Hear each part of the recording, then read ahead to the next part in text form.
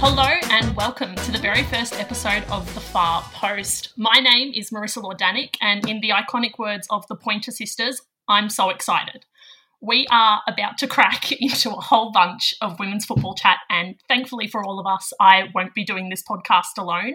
I'm very, very lucky to have these three women alongside me: Anna Harrington, Angela Christian-Wilkes and Samantha Lewis, all excellent football people and even better mates. Sam, I'll start with you. You've arguably had the biggest weekend of us all, with Sydney FC winning the A-League Grand Final and then up early this morning covering the Champions League. Have you slept at all?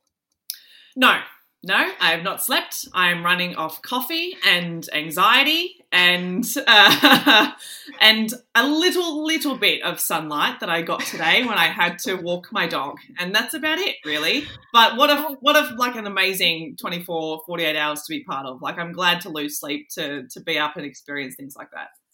I was going to say, you definitely have had the best weekend, arguably, of us all, and not just because you're allowed to leave your house for more than an hour a day. Angela, we'll catch up with you. You had some tech issues yesterday when we were testing out the software. We've solved that, which is all very good, but are we expecting any cat issues this evening? No. After some very unsportsmanlike behaviour from Melon, the fur baby, this morning during the Champions League final, there have been improved measures to stop him doing that again. So he has been placed in the bathroom. But the best part of it is me and my partner Carrie decided that he needed a chair to sleep on, and I went in and I turned off the light, and Carrie was upset, and I said, cats can see in the dark, and Carrie was like, but it still feels mean. So Melon's getting top-notch treatment, being locked in the bathroom. No animal cruelty is happening at all, and hopefully the podcast will run smoothly without interruption from He's having a little staycation in the bathroom. Yeah. I bet he's hating every second of it as well, because he's not out here. So, anyway. So, no cat interruptions. I hope. If he gets out, that's it. I'm quitting the podcast. It can't be done. We had one good episode and it was excellent. Oh, God. And finally, last but not least, Harrow, you've been champing at the bit to get started. You've been telling us all day to save it for the pod, save it for the pod. Are you ready to finally do the pod? Geez, I better deliver, hadn't I? I've been saying I'm saving up all my good takes for the pod rather than putting them in the group chat, and I might just end up being beaten by Melon's antics at this point. Now, I absolutely can't wait to rip into it. There's just so much football happening. We've already got a little taste of it with Sam Kerr over the weekend, Champions League, and I think even more's kicking off over these next few weeks. So, absolutely buzzing to get into it. It's very exciting. There's a lot to get into, but I suppose just as a start, the Far Post is about Australian women's football, because when you're looking for something about Australian women's football, there is very little out there, and frankly, the game deserves better. So we are here to fill that gap almost, or at least add to the coverage. We're a bunch of fans. We know what we're talking about, and we hope that you can join us in these conversations and we can all continue to celebrate and chat about women's football. So let's crack into it. We'll start off with the Champions League final, which was this morning. Lyon won a fifth consecutive title, which is a bonkers statement to say. Ellie Carpenter becomes the first Australian woman to win a Champions League medal, which is another bonkers statement to say. What did you guys make of the match? I mean, I sort of wanted it to be more competitive than what it was, I think. I think Wolfsburg did really well in the second half to pull a goal back, but like when Lyon are on, they're on. You know what I mean? And that first half was just like, it totally justified their reputation. It totally justified all of their trophies. I feel like their run up to the final was maybe a little bit underwhelming, but when I think about Lyon, I sort of have to think critically about whether their reputation and my expectations for them have warped the way that I actually view their performances now. But that first half was just unbelievable. Like, they are such a good team to watch play football, and everybody seemed to work beautifully together. But even then, like, despite that, you've got a player like Delphine Cascarino who absolutely tore it up. and then was voted player of the match. So even in a star-studded team like that absolutely steamrolls one of the best teams on the planet, you've still got a player who's able to stand above the rest. So yeah, it was just wild. It was an amazing game. We didn't get to see Ellie on the pitch, which Australian hat on is not great, but I suppose we almost didn't expect to see much of her during this campaign, and I suppose this lends itself into a bit of chat about Ellie's Lyon move, and I suppose the bigger picture, not just for her and her career, but how that then impacts Australian football and especially the Matildas. We know that Lucy Bronze is leaving Lyon. She confirmed that at the end of the game. So who wants to, I suppose, talk about the kind of wider picture of Ellie's move to Lyon? Yeah, I think with Ellie, I imagine one thing she's had to keep in mind is this Champions League was initially meant to finish before she'd even made this move. It's effectively last season's Champions League. So the players that have made their moves have really, landed at a fortuitous time. She would have known Lucy Bronze, absolute star of the game, one of the best players in the world. Some would say the best player in the world, depending on who you rate. She would have had an incredible experience. She gets to be part of this squad that wins medals. And I think everyone knows she's clearly the heir apparent to Lucy Bronze at Lyon. You don't sign a player till 2023 if you don't have some ambitions for them. So I think it poses something interesting in the sense of she will absolutely, you'd have to think, be so hungry to start getting some real minutes when Lucy Bronze is left, and she can start really trying to assert, her spot, trying to get that right back role, trying to lock in. And as Sam was saying, the best club team in the world, they're incredible. So I don't think there's anything to worry about if Matilda's fans were watching and going, oh, no, Ellie Carpenter, she hasn't got any minutes. Well, it's a pretty tough gig to get a spot, to get any minutes when Lucy Bronze is involved. And let's not forget, all of these games, as good as Lyon have been, scoreline-wise, they've been pretty competitive. So you're not going to take your best player off. So for me, there isn't too much to worry about. Angela, what do you reckon? I was just going to hop in with a less technical analysis. I really loved her second keeper energy celebrating, and it was just really lovely to see as well, just to observe that and to see her excitement. And I think it's been touched on, but this is a 3-year deal or a 3-year move for her. Obviously big things in the work, and they've got a progression plan in place for her. So I think we'll be seeing a lot more of her down the track. And just going back to what Anna said about the scorelines and I guess the sort of lead up to this Champions League final, something that I find interesting about Lyon is there's just a gentle inevitability about it all.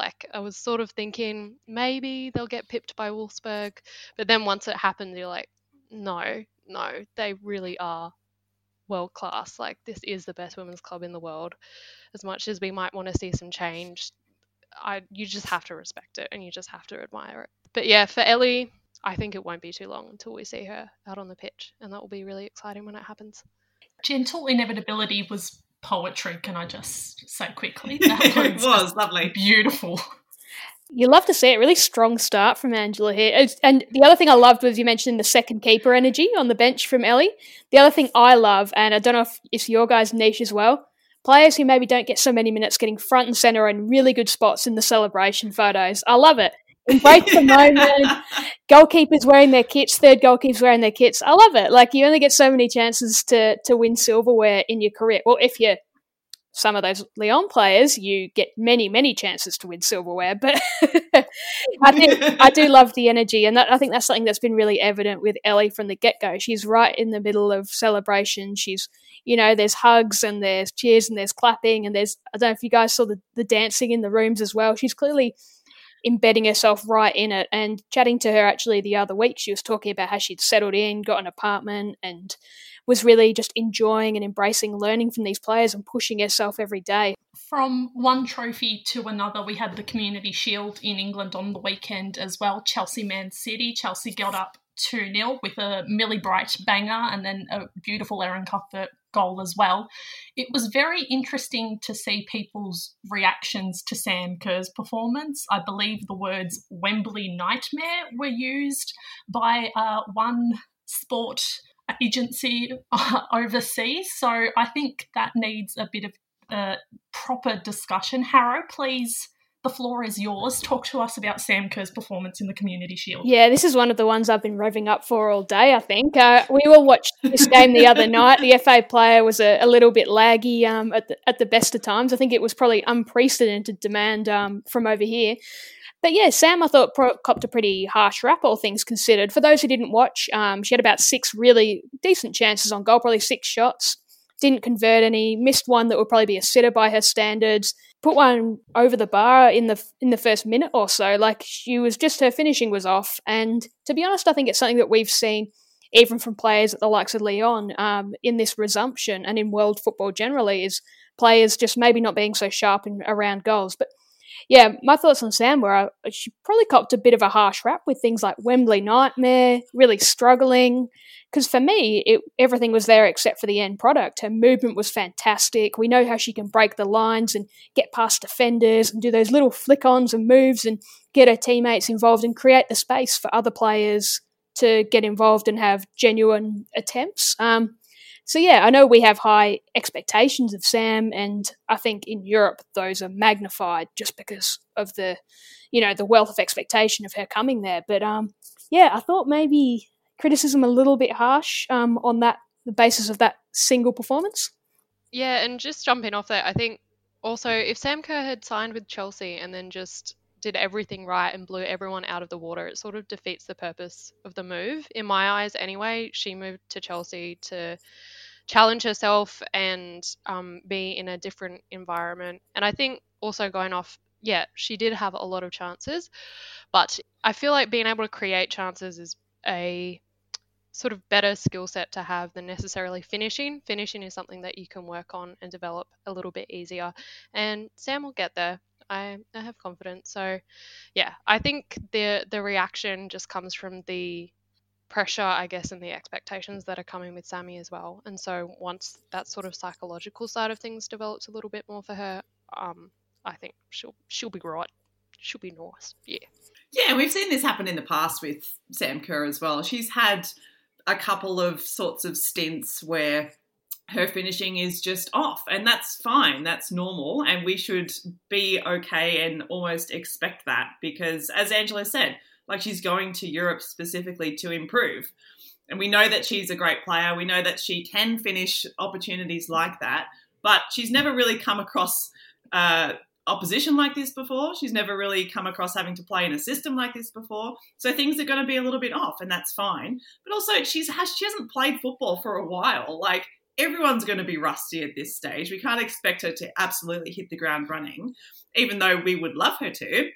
And I am definitely part of the blame for sort of hyping up Sam Kerr on her move over there, because I feel like a lot of the English audience are now sort of expecting her to be able to, absolutely blow everyone out of the water straight away. But we just need to give her time. Like we need to give all players time. She's going to have ebbs and flows, and that's great, but we need to make sure that the ebbs and the flows are timed correctly so that when she comes into Matilda's camp and we actually have some serious tournaments that she needs to be finishing for, that's when she's at her peak. I think you look at that day from Sam Kerr and one or two things go her way, the chances fall the other way, she maybe gets a bit better connection on a header, she takes her time with a couple of those chances.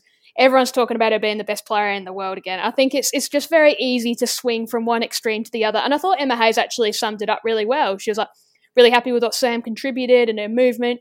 She's probably going to be on the training pitch tomorrow working on her finishing, it's pretty straightforward. You see, the best players in the world can have an off day in front of goal. And I really love what Angela said about she did go to test herself. It's easy to forget that the time that you maybe have in the W League to line up that shot, get it right, drill it past the keeper. With these world-class defenders, you don't have that. With the best players coming out, you don't have that.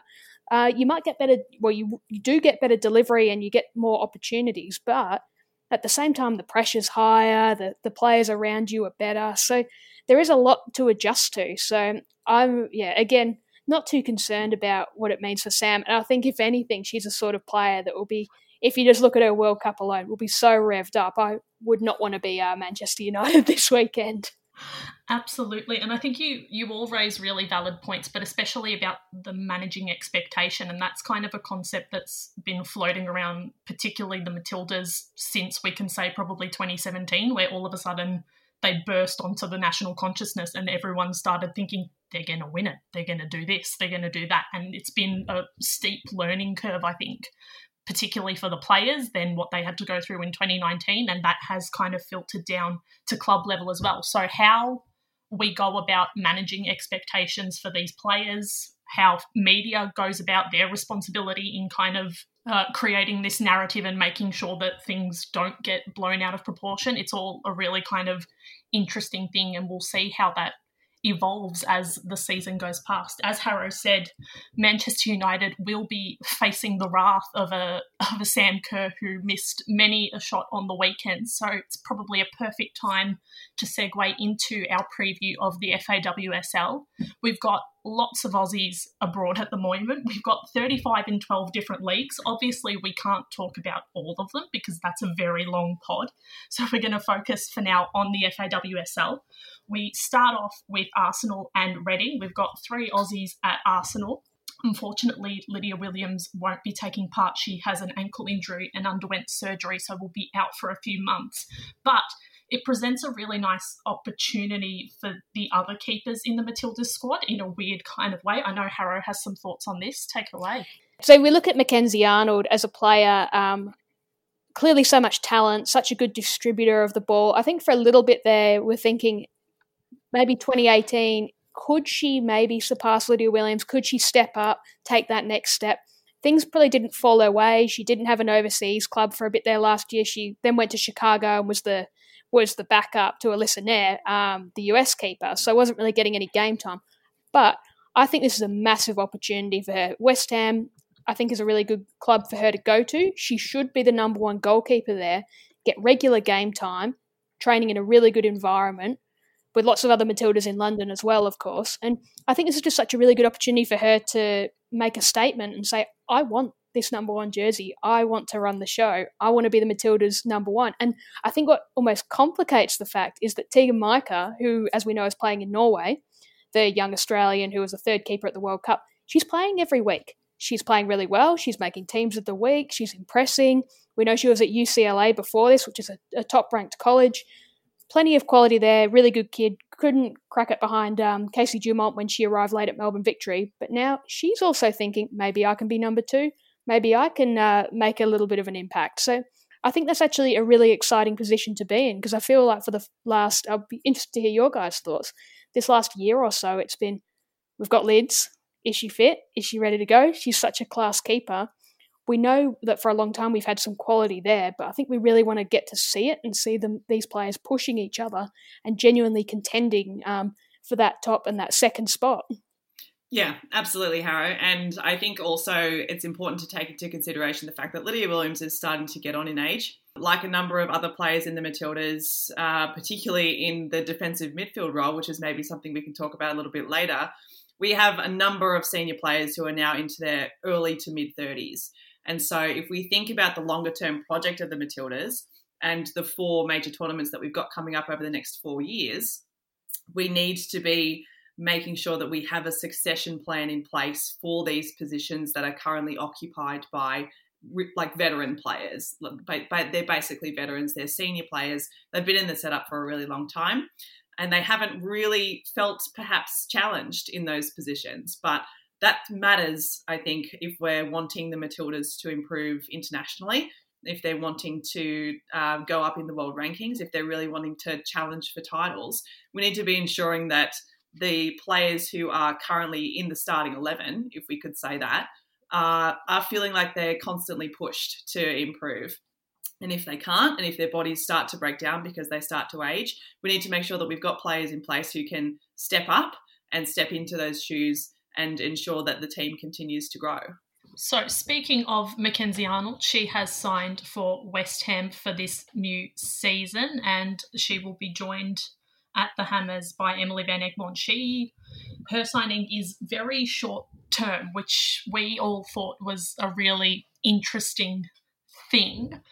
It's only for the calendar year. It's technically a loan from Orlando Pride. It's a really interesting situation to be put in. Harrow, what do you think of the shortness of Van Egmont's contract? Well, we know Emily Van Egmond, the quality that she brings to any team that she's in. She's been in fantastic form. You mentioned short-term deal. I think it's just a matter of letting her assess her options. I'm not sure what the situation is in terms of Orlando with their loans, because we know Alana Kennedy, Shalina Zadorsky also on loans, but those are with option to buy. I think for Em, it probably gives her the option to see how she settles in at West Ham, see how she goes.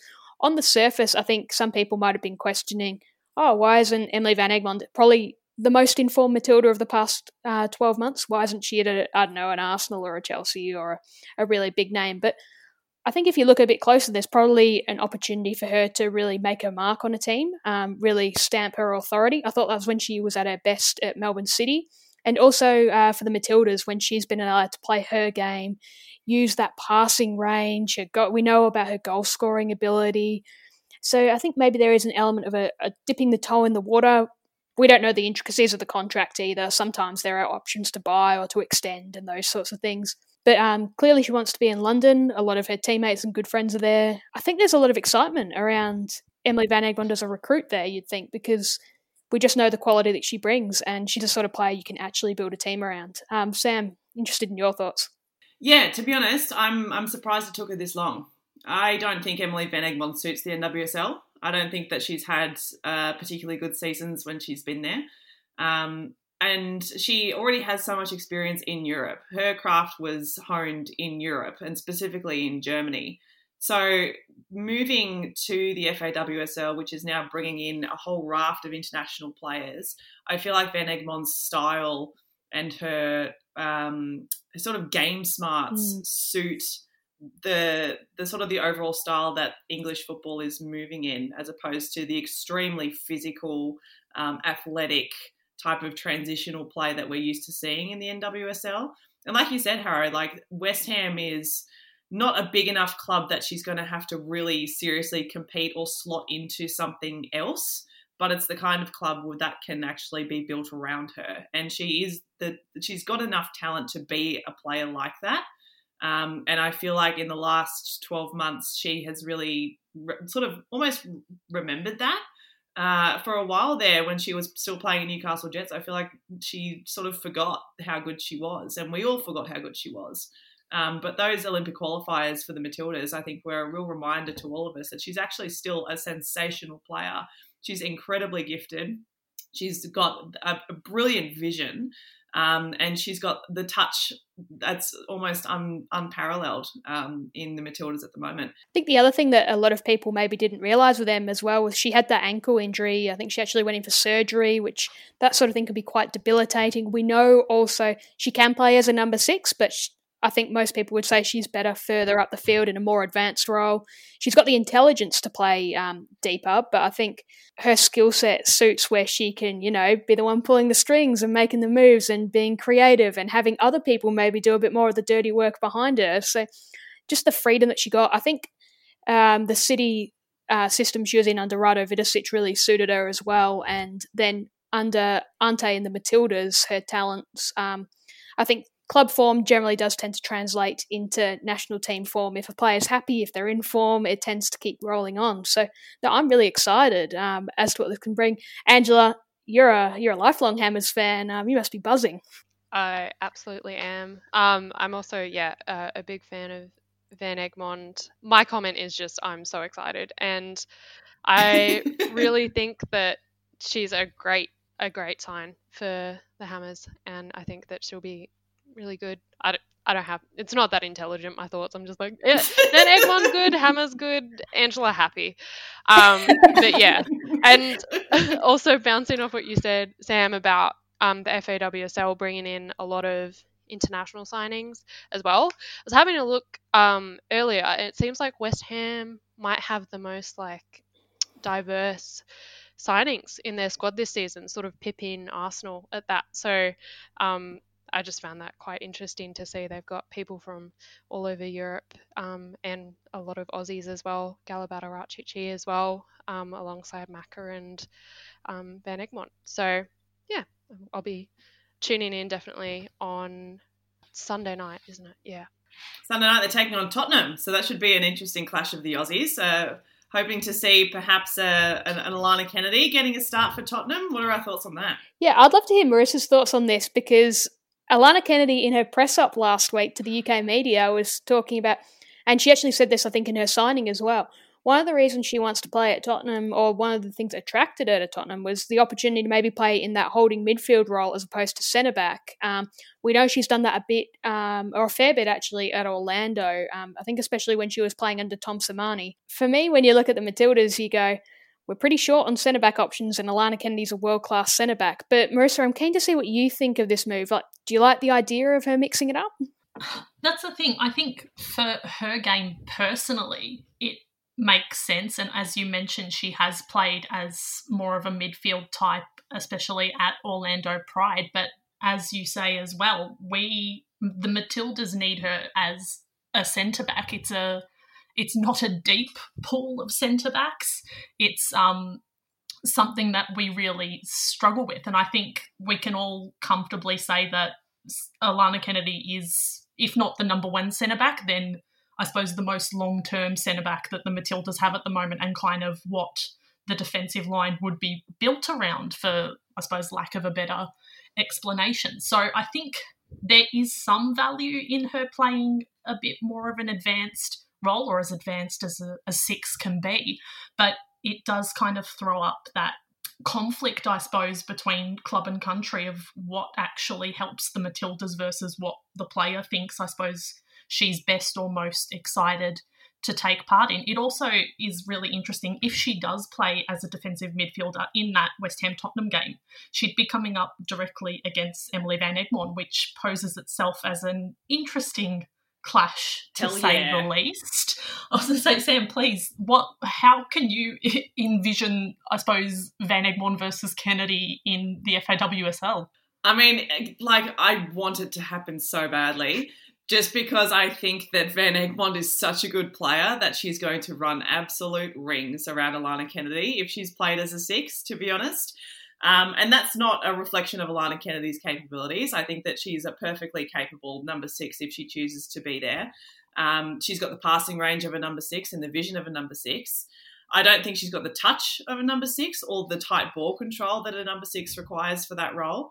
And so I think because of that, Van Egmond will be able to sort of put a couple of balls through those very long legs. Let's sort of say that much.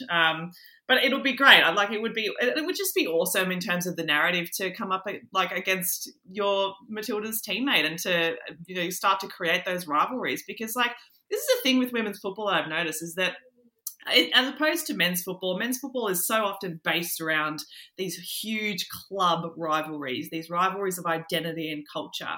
But women's football, because it hasn't had the same amount of time to develop and to sort of cement itself in the consciousness of a society, we tend to follow the players more than we follow the clubs. But this exodus of Matildas to England, I think, is an opportunity for these kinds of rivalries to really start. We've already got a couple that have been going for a while in England with, your Man Cities and your Chelseas and your Arsenals and whatevers. But these are much more sort of identity-based and culture-based kinds of rivalries now. And the fact that we can have Australians there means that perhaps we're able to connect a lot of the sort of Premier League following fans in Australia to how our Matildas are going in the FAWSL as well. I agree with that, Sam. I think we saw a bit in the NWSL where you had Portland and NC Courage and Portland and Seattle. In England, with the fan bases growing all the time, you look at when Arsenal play Tottenham, the last thing those fans want to see is Alana Kennedy and Steph Catley getting on as good mates and that sort of thing, especially in the field of play, because the attitude is, we hate these. These are our rivals. Exactly.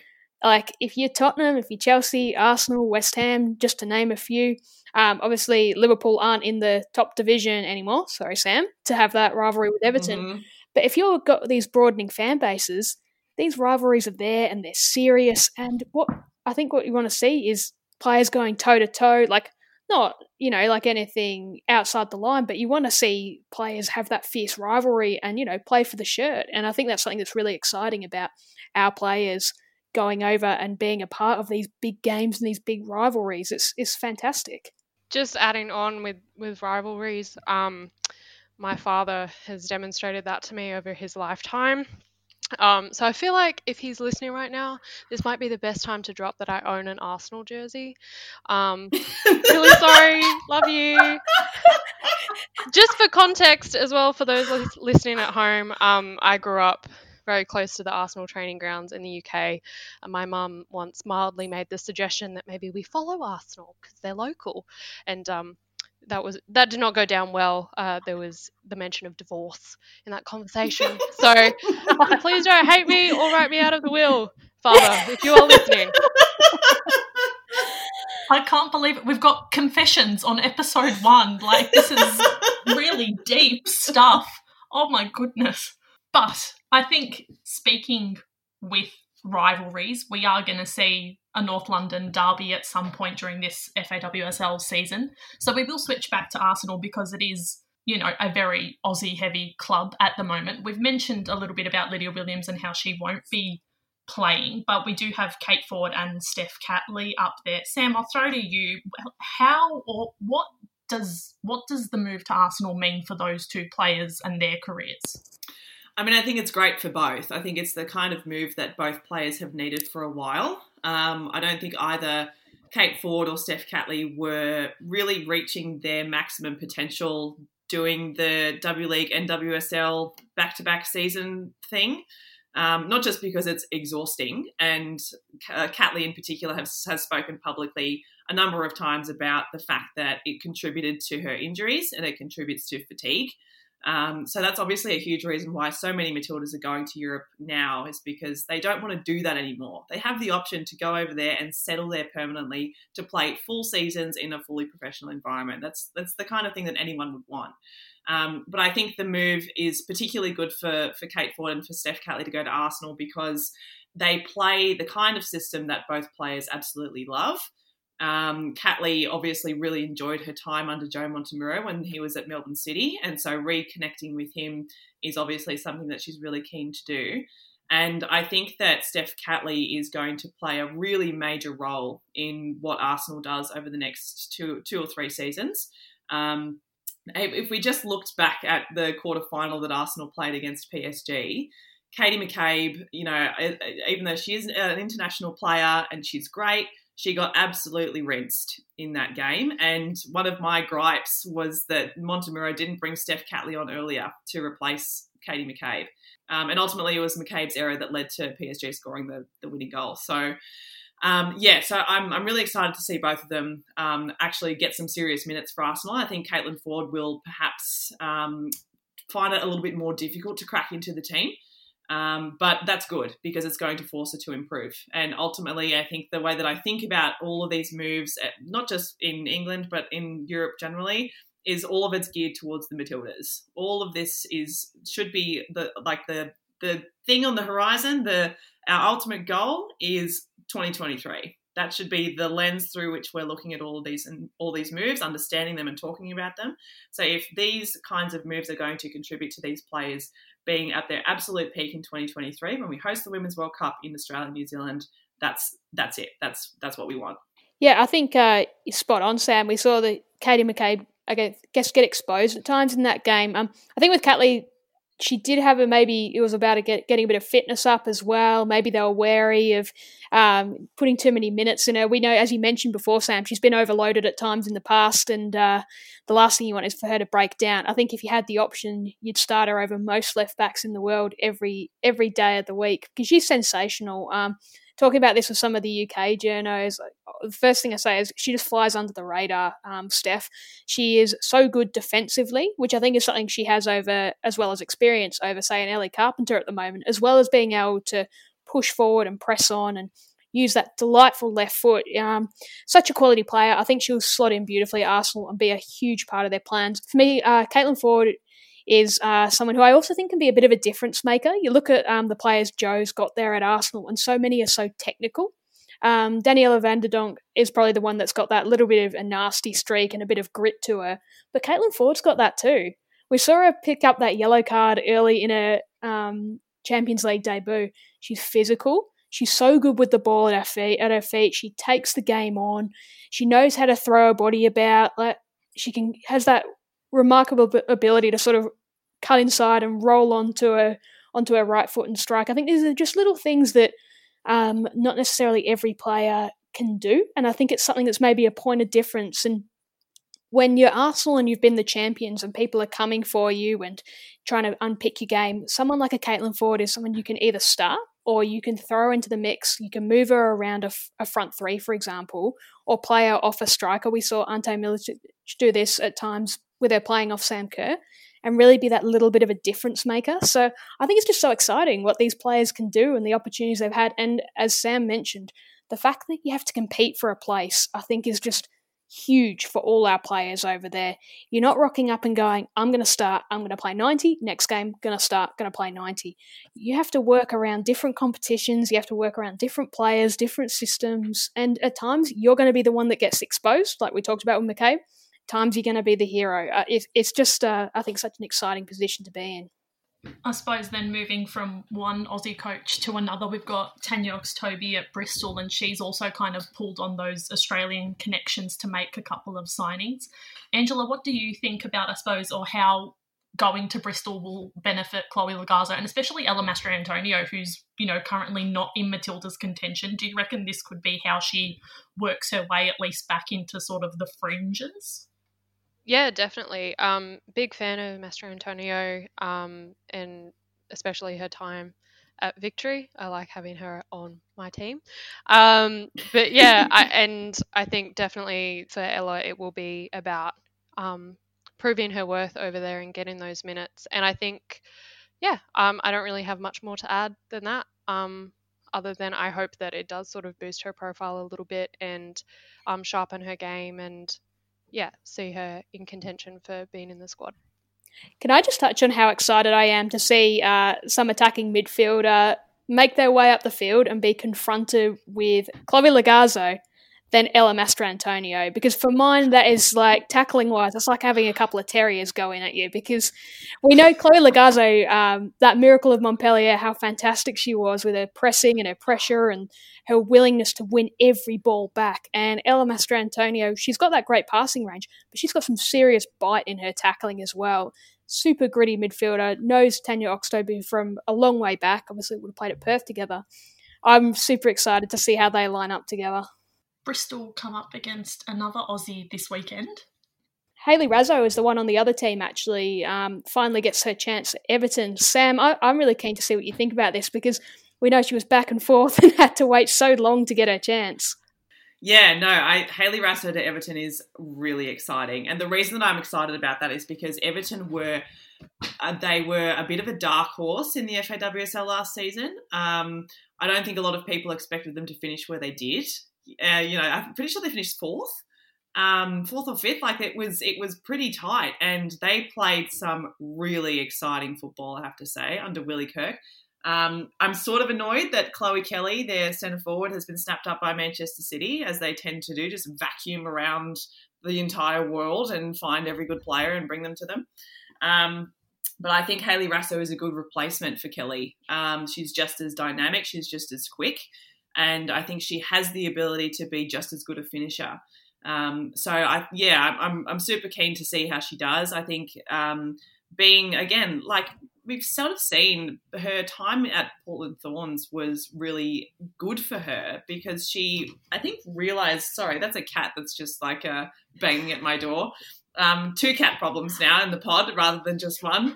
I know, Angela just gave me a look, I know. It's Angela's shit, Sam. I completely forgot what I was saying now. Yeah. You were talking about Hayley Raso and her time at Portland, how beneficial it was. She really played on as a player. She did. She really did. I think she was played in a system, and she was played alongside teammates that allowed her to maximise her skill set. And she became a legend practically overnight at Portland Thorns. The fans just absolutely adored her. And it's a real shame that her time there was cut short, I think, after she got that terrible back injury. But I think she has a similar opportunity to do that here in Everton. And as heartbreaking as it is for me to admit it, they now have a sort of the clear air of Liverpool, the city, now that the Liverpool women's team has been relegated to the championship. So I think, Hayley Raso is the kind of character, both on and off the field, that I think that a lot of people are going to really love. And they're going to really sort of enjoy. So, yeah, I'm super keen to see how she goes. And she's going to be playing with Izzy Christensen, who had that injury at Lyon, but was at Lyon, is an England player, and also Claire Emsley, who I rate super highly. We saw her, how influential she was for Melbourne City this year. Those two at times could almost be competing for a spot, but I think they might actually work really well together. Both of them are absolute workhorses. And I just think there's something special about that. It's a pretty exciting place to be, and it is great to see that Hayley did extend her contract as well, given obviously COVID and the nose break and those sorts of things all interrupted it. So we've touched on basically every single Aussie that will be playing in England. Obviously, the only match we haven't gone into detail with is Man United-Chelsea, but we all know that it's going to be the beginning of Sam Kerr's redemption arc from the Wembley nightmare. So the English League is obviously not the only league that is happening in the world, although this podcast kind of suggests otherwise at the moment. We do have the Dutch League getting underway, so Kaya Simon and Amy Harrison will be playing for PSV this weekend. The French League also starts this weekend, so we've got Emma Checker and Mary Fowler coming up against each other.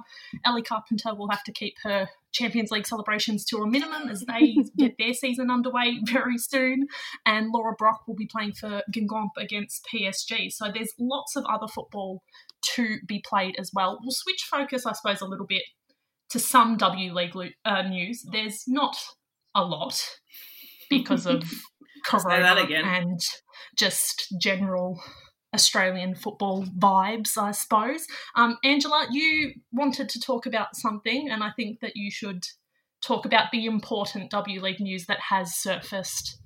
Yeah, so I saw on Facebook the other day that Michelle Heyman said she might, I think she sort of was testing the waters to see how people would feel about her making a comeback to the W League. Michelle, if you're listening, I think great idea. Do it. I'm a big fan. I love it. Do you think she'll end up back at Canberra or return to Adelaide? She did play a season there.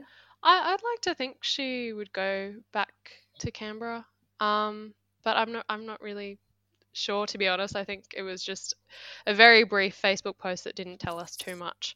But I always associate Heyman with Canberra, and with like early memories of the W League for me. So hopefully, fingers crossed. Sam is our resident Sydney sider. Sydney's really the only team that's made any sort of significant W League announcements. What did you make of the bulk of their signing announcement?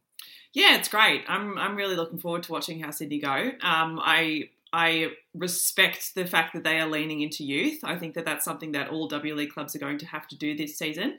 Obviously, it's going to be a transition season for this league. The fact that we don't have our senior Matildas and the possibility that we're not going to have very many internationals, depending on things like border control and whether or not other competitions are going ahead, any sort of arrangements that can be made between leagues. I think a lot of it is still up in the air.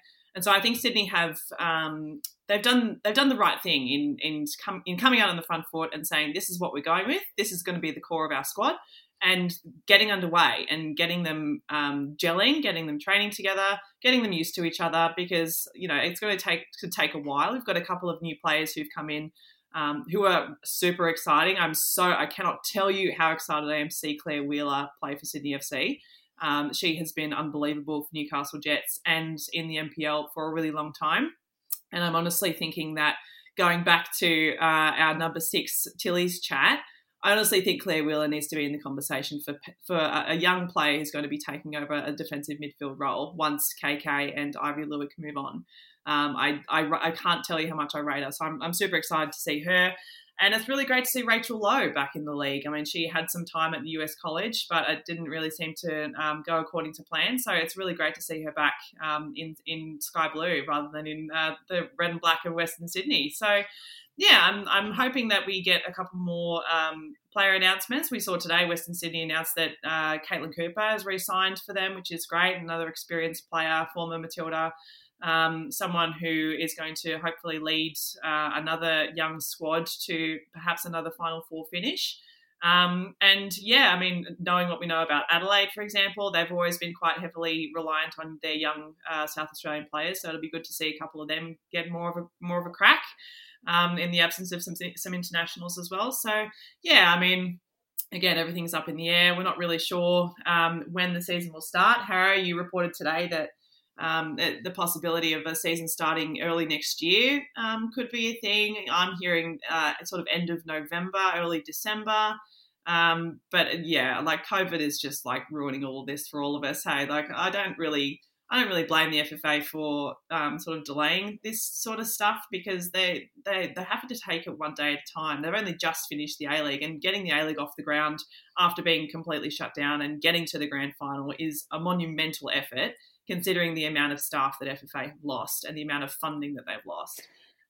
So now hopefully that the A-League is done, they can turn their attention to the W League, and we'll get some more concrete information over the next few weeks. Well, yeah, I think that's exactly right, Sam. Like, I spoke to James Johnson, as you mentioned, for AAP yesterday, and he said one thing we can say is the A-League and the W League will both be starting later, likely early next year, 2021. But to be honest, as Sam said, is so much is up in the air, especially in terms of things like state border restrictions with a national competition. So the exciting thing is teams like Sydney FC starting to get lists together. The difficult thing, speaking to Rado Vidicic from City for one of their Citizens Giving things a little while ago, he said the difficult thing is you can't watch the NPL here in Victoria because the local seasons here aren't happening. So there's a lot of difficult things for clubs and players and everyone involved to deal with. So I think it's a real watch this space in terms of the W League.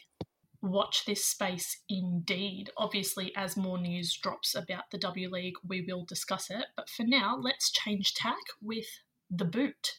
So we will have a segment every week called The Boot. And this is Angela's time to shine for this week. Angela, do you want to talk us through what The Boot is and then crack into it? Yeah, so I guess The Boot, week to week, it'll just be one thing that may have gotten up our goat in the footballing world, something that, perhaps rubbed us the wrong way. Sometimes this might be a serious issue, sometimes a bit more lighthearted. This week, definitely leaning more towards the lighter side of things, and I will be bringing you the first boot. And I think some people may have already seen this if you're in Twitter world. The news about Lionel Messi leaving Barcelona broke Wednesday morning for us Australians, but it was pretty much an hour before the Barcelona women's team was set to head out onto the field for their Champions League semi-final against Wolfsburg. And I just want to say I'm not baying for blood. I don't think anyone's to blame for this. It was just like really unfortunate timing, but it was still just a bit like eye twitchy. Oh, men's football taking the attention away from my precious women's football. And so, yeah, I'm giving that the boot this week. You know, poorly timed men's football news taking the spotlight, especially when, like, with women's football, we've been waiting for so long for, like, some good stuff to start happening. But yeah, nothing against Lionel Messi. Nothing. I hope he is much happier at his next club and everything works out for him. But yeah, that's the boot this week. And then I suppose on the flip side, we do want to always kind of end on a positive note. So we will finish with our how good, phrase commonly uttered in our many group chats. So the how good for this week is the arrival of Harley Rose Yollop. A big congratulations to Kirsty and Tamika. The baby is already very well loved. I'm pretty sure there's going to be a good tug of war between Australia and New Zealand, but she's already, the official AS1 ambassador of the 2023 World Cup. So she's doing very well for herself, and it's great news all round. So congratulations to the Yollops. Sam, I know you have a how good as well. I do have a how good. Usually we try to sort of keep it just to one how good, but there have been so many how goods this week, and particularly this weekend. And I just want to give a shout out to Japanese legend Saki Kumagai, who scored that absolute belter in the Champions League final against Wolfsburg. And there's a GIF going around. Yes, GIF. That's how I'm pronouncing it. There is a GIF going around which films the goal from behind her, and you can see it just swerve ever so slightly out and then back in. You look at the way that her foot connects with the ball when she strikes through it. It's just poetry. And so, yeah, shout out to her. She's the most decorated Asian player that we have ever seen. She's so talented. And she's, and she was part of one of the most important football moments for me, which was Japan winning the Women's World Cup in 2011. She scored the winning penalty, and now she's still kicking around, scoring absolute screamers like that. I just adore her. So, yeah, how good. Sam, how It good. really was. How good. How good. You simply love to see it. And with that, I think that is a perfect time for us to wrap up this first episode of The Far Post. We have obviously spoken about a lot of things. We know we got some questions about the W League and the future of the W League. That will be addressed next episode. So those questions will be answered. If you are just learning about this for the first time and would like to ask us some questions, we are at The Far Post Pod on Twitter. You can find us on Facebook. You can download the pod. You can subscribe and rate and review and all those other podcasty things at Spotify, on Apple Podcasts, and we should be on Google Podcasts very shortly. So from me and the gang, thanks so much for listening, and we'll catch you soon. I'm going to call it. I'm keeping that in, Angela, just because I love it.